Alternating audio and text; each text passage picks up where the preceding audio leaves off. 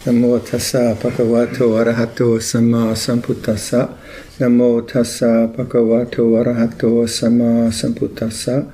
Namo tassa bhagavato arahato samma sambuddhassa. Buddhang dhammang sanghang namasami. It's good to see lots of folk come for the Dhamma. I was actually writing a letter to an architect who's helping us design a meditation hall. I was writing to him this morning, and I asked him, is it outrageous to get a timeline of starting to build in 2018? So I haven't got an answer from him yet. So it's the last piece in a monastery. It's the most important piece. It's a good meditation hall.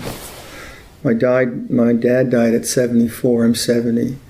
So I reckon I better get this done, or we'll have to do it. Anyway,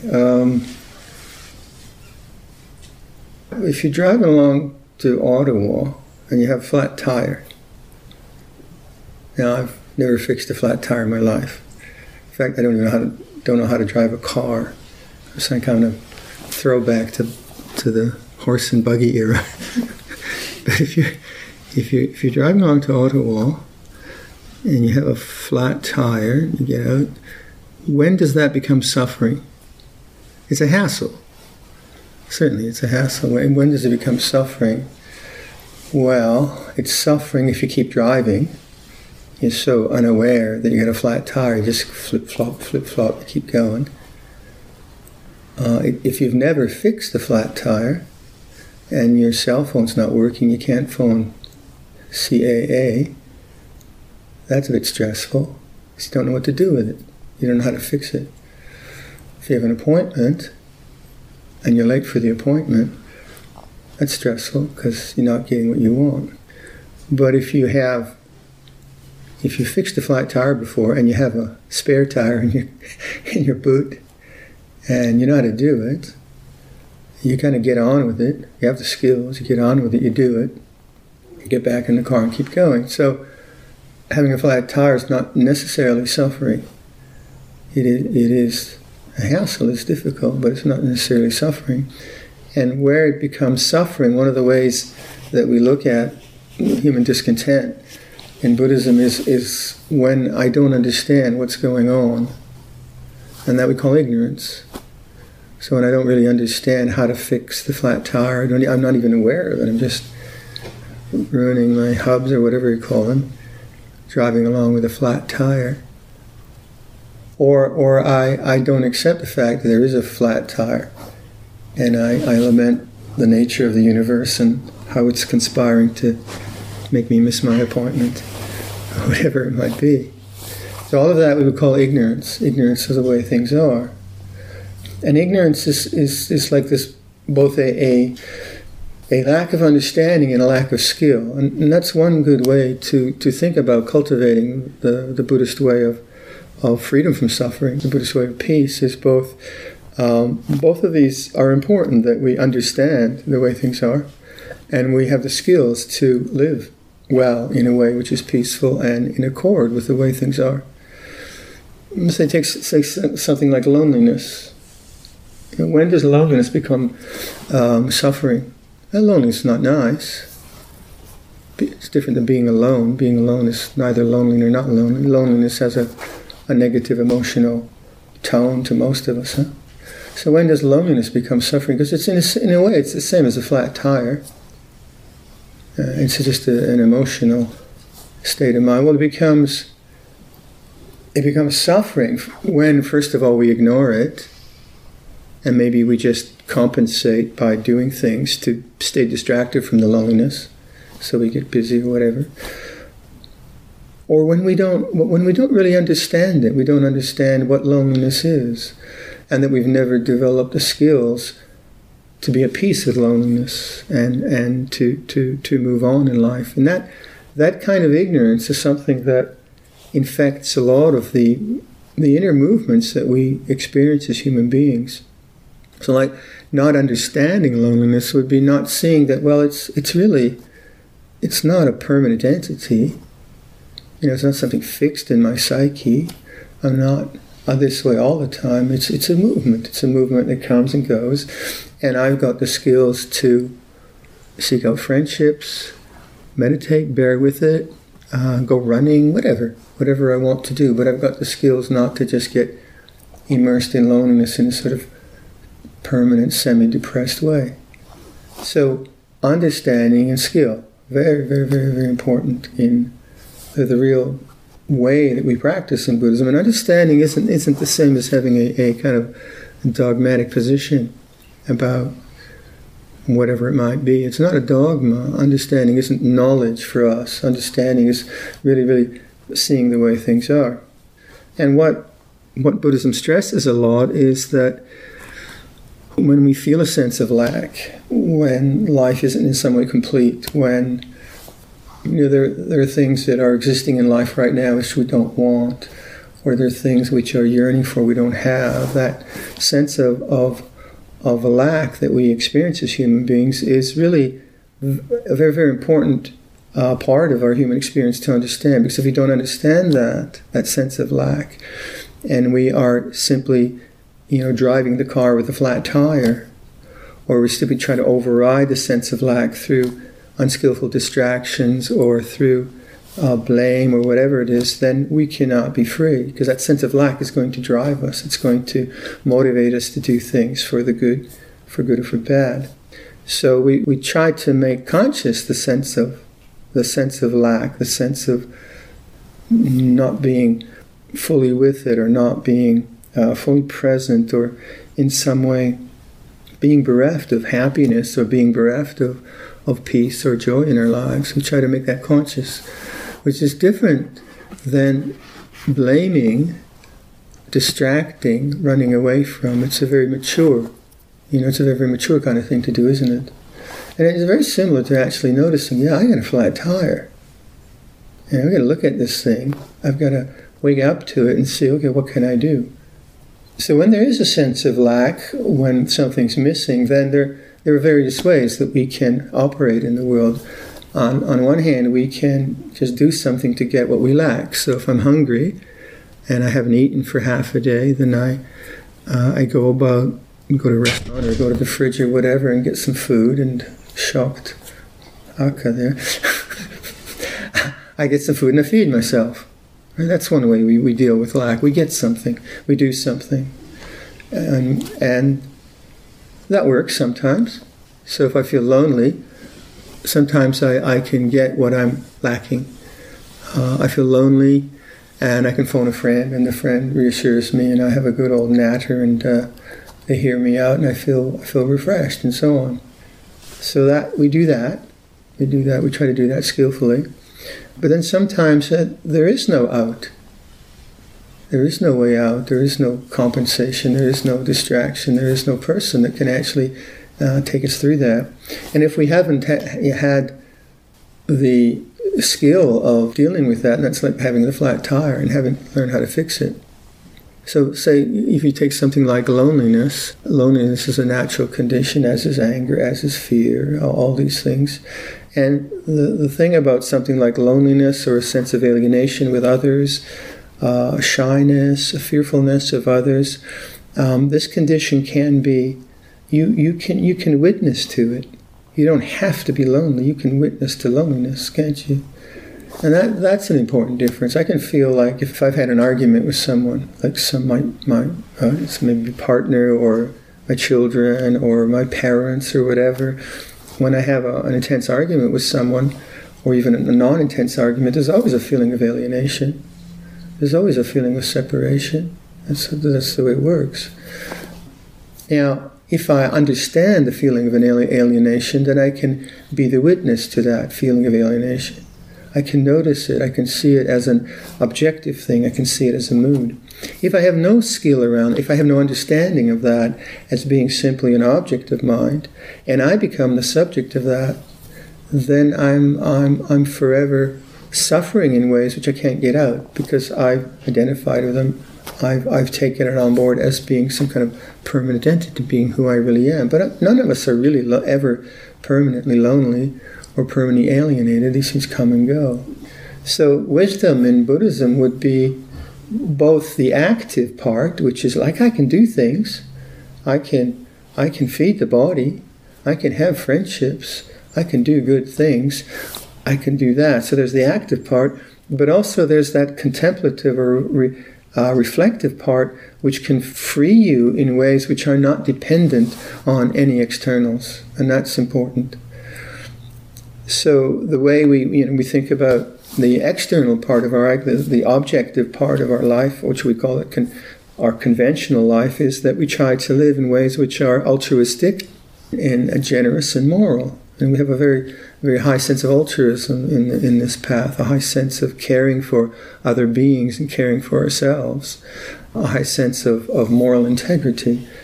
And that becomes a source of both confidence, self-respect, and also as a kind of vehicle that you travel in the world, because the world is not always very altruistic, it's not always very moral, it's not always reflective, and so on.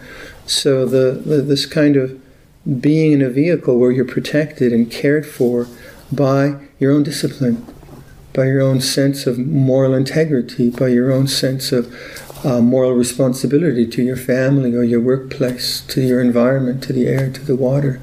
That sense of like altruism. Sometimes people think it's really naive to be altruistic. Well, maybe it's naive, but you can be very altruistic. We can really look at each other and say, how can my life be a benefit to you? How can I live my life in a generous and compassionate way?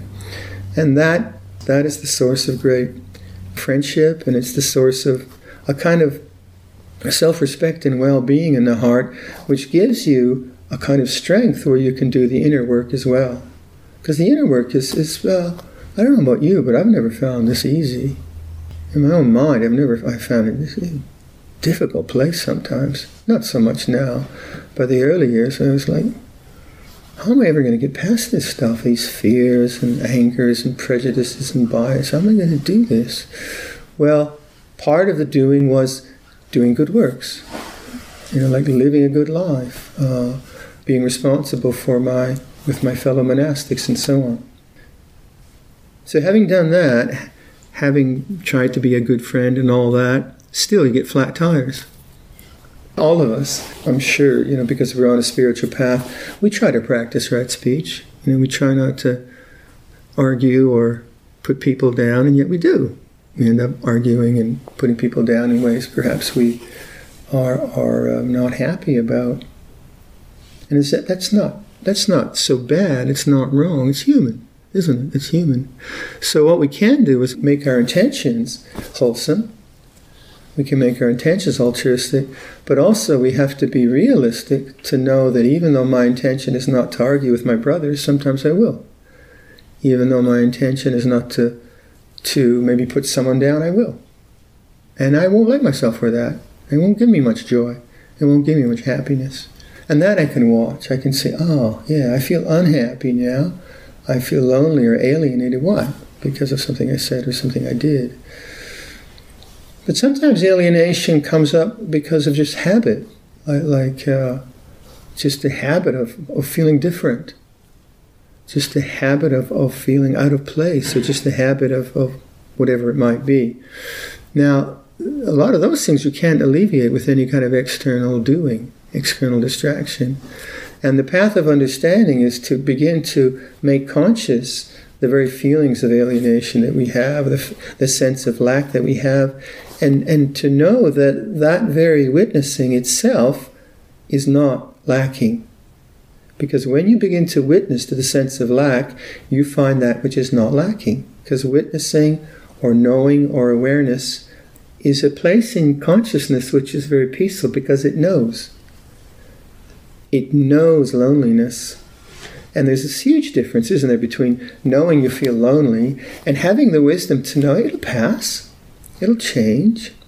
I know what to do. I have the skills. There's a huge difference between that and believing in loneliness and being caught in loneliness. I think if you just ponder your early years as an adolescent, say, I'm glad, in Buddhism we talk about not getting reborn. And adolescence is one of my big spurs of I just don't want to go through that again because it's so confusing. who are you, your emotions and all of that. And you know, if you think about the first time you became infatuated with someone, or maybe you're on the road and you felt homesick and those kinds of things, they're very, very powerful feelings, right? And why are they so powerful? Partially because it's the first time maybe you've experienced them, but also because we didn't understand them. As an adolescent, I didn't understand my infatuations. I didn't understand homesickness. I remember being in Cambodia and feeling really, really, really homesick, like just an awful, awful feeling. And I didn't have the perspective to know this would change. You know, this is I didn't have the perspective of witnessing to that. And that's ignorance. That's not understanding. It's not that I was stupid in some kind of IQ way. I still, you know, was intelligent enough, but I didn't understand my heart. I didn't understand the Dharma. I didn't understand the nature of my conditioning. And I didn't have the skill to begin to negotiate ways, through thinking, through acting, through meditation, through generous whatever. I didn't have those skills to get out of it, so I could sink in it for long periods of time. I guess we've all had that, haven't we? You know, the times I just felt really drowning in my own self-pity or annoyance at my brother for... I had a very interesting experience with my brother. When I was taking care of my mom, I hadn't really lived with my brother. He's 2 years older. I hadn't lived with my brother since I left Canada in '69. And then in 2006, I went to take care of Mom. And there I had my brother, and I had the same emotions that I had in 1969. Not the same, but I knew what they were. They were little brother emotions focused onto big brother. And that was really interesting to see. I thought, wow, look at that. But now I had wisdom. Back then, when I was a youngster, a young guy, then I didn't have the wisdom to not react. So I'd get my little brother buttons pushed, and I'd react little brother against big brother, and a lot of suffering. And now I had the same emotions, but obviously they weren't as intense because I hadn't fed them. But now I could see this condition arising based on some kind of history, which was 40 years in the past. Stunning. But now so it's still a flat tire, right? It's still a flat tire, but now there's wisdom. Now there's understanding. Oh yeah. Yeah, that arises because of that. Oh yeah, I can witness to that. I can practice right speech. I can practice generosity. I can not badmouth him. I can take a hit as little brother. I can be put down. It's all right. I can feel that. I can know that. Yeah. And then I found that by not feeding that, by understanding it and practicing right speech, practicing generous talk, meditating with it, trying to understand it, that whole structure fell away. And that whole sense of self-identity of little brother with big brother, that fell away. And it ceased in the mind. And this is one of the ideas that we play a lot with in Buddhism, the idea of cessation or relinquishment or things ending. How do things like that end? How do conditions like that end, like conditions of fearfulness that we might have, or resentment, or self-disparagement, or all these different human things that we have? Well, they find their end when we no longer feed them, right? So say in that experience with my brother, and I hope this doesn't make it to him, don't send it to him. In that experience with my brother, the little boy in me wanted to blame him. And I probably vented with some people too. The little boy in me wanted to blame him, but I said, do you really want to be a little boy? Do you really want to be an adolescent the rest of your life? You are 60 years older, Dhammo. Maybe it's time. And so I wouldn't believe that. And that's the fuel, isn't it? Which we call ego, or self-view, or attachment, or indulgence, or whatever. But by not feeding that and seeing it as an object. So when I see a mood as an object, or rather be a subject, that is wisdom. That's what wisdom is about. And that's also what skill is about, because skill is then the way of thinking around that rather than being driven by thoughts about that. So I see my feelings there, and the thoughts are different now. They're not like, why doesn't he respect me? Or that was a nice thing to say, or I'm not going to take this from him. Blah, blah, blah. That's ego thought, isn't it? Where right thinking is, oh yeah, I feel upset. Upset feels this way.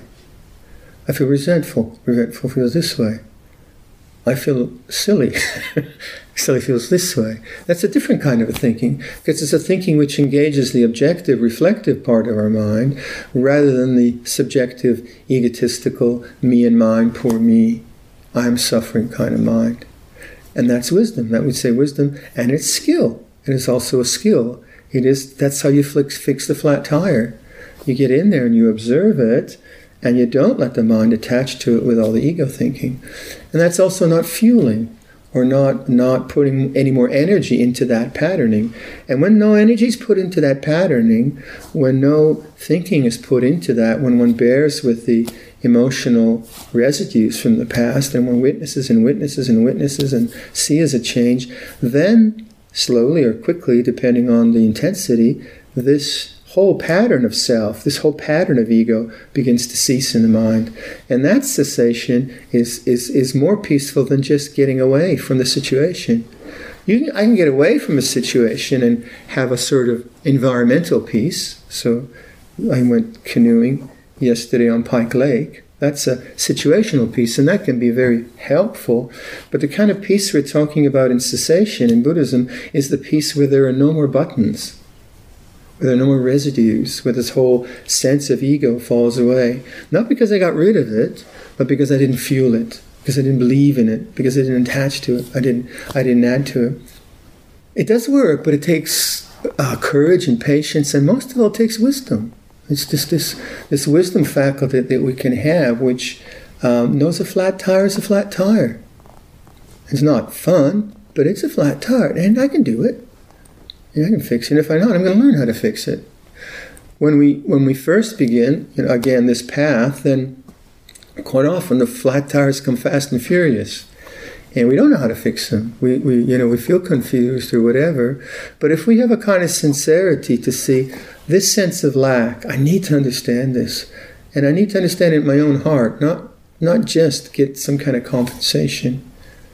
So without denying the very real possibility of things which alleviate the sense of lack, also there is a kind of interest in where do I get stuck? Why do I get stuck there? Why does my mind keep rabbiting on about this person or this problem or this situation? Why can't my mind just be still and open and peaceful? And that kind of question is not a demand that you be peaceful, but it's that kind of a sense of self-responsibility, and the sense of awakening. Okay, that's the problem. I get upset with this person, right? This person presses my buttons. That's the problem. Now, how can I learn about myself in that? And that's maturity, isn't it? And it comes from wisdom. It doesn't come from self-hatred. I shouldn't get upset, or say like with my brother there. Fortunately, I didn't go into I should be different. I did go into he should be different. That I did a lot, but I didn't believe it wholeheartedly. But just that whole thing that I should be different doesn't really change you. It just makes you feel more guilty. That's what I found. But awakening, think, wow, this, look at the reaction to that. He just said a word. Wow, look at that, Viradhammo. Where's that coming from? And I'm really looking at it, and you can see how anything which is a real huge flat tire in my psyche is also the place where I can really get a good tire. It's not like I ignore my flat tire and get another one. It's like I have to be with that flat tire. That's the flat tire I have to understand. That's the one I have to fix. That's the one I have to use to get beyond the flat tire. So the very experience of the flat tire is the experience that takes you beyond flat tires. If I can push that analogy any further and not bore you. So as these tendencies of greed, hatred, and delusion begin to cease more and more in the mind, and they do, don't they? As we mature as human beings, even if we're not on a Buddhist path, anyone who has somewhat reflective mind, you begin to notice, you begin to experience something which is not conditioned by by emotions and so on. You begin to experience the silence of the mind. Because why? Because all that noise, all that self-thinking, all that obsession with me and mind and all that begins to just have no more fuel. There's no more fuel for it. It begins to just die in the mind. And you begin to sense, it's actually, the world is very peaceful, very silent. And you begin to appreciate that more and more. And your mind moves to that. It moves to that. And each time the aberrant emotions come up, you don't believe them. Because there's now the wisdom or understanding is not just the understanding about the objective psychological states or physical states. It's also an understanding that behind all of that, there is a transcendent peace possible. There's a deep stillness possible. There's a radiant, loving stillness behind all the movement and the noise. But when we begin, we're just so caught up with the movement and the noise and a sense of self, we don't see that perspective. So the teaching says, bear with it, keep letting go, keep developing wholesomeness, keep developing goodness, watch cessation, watch how the sense of self ceases. It's not who you really are. And that kind of intentionality and diligence and vigor in the spiritual work begins to pay off in the sense that not only do these fears and loneliness they begin to cease, but what becomes apparent, what becomes obvious, is the silence of the mind. So the Buddhist path is very much a kind of letting go, and then revealing. That kind of idea is very, very strong, revealing the inner silence which is there, which is very covered up by our habits, mostly our thinking. Our thinking takes up a lot of space. So by beginning to let go of that, we begin to see that the inner space that we have available to us actually all the time is very silent, very loving. That's hard to access when we don't know how to fix flat tires. When we don't understand flat tires, we get caught up with them. So this will be called the flat tire talk? Beyond all flat tires. Beyond all flat tires. I shall leave that for your reflection. Andayang Dhammakataya Sadhukarang Dadamase Sadhu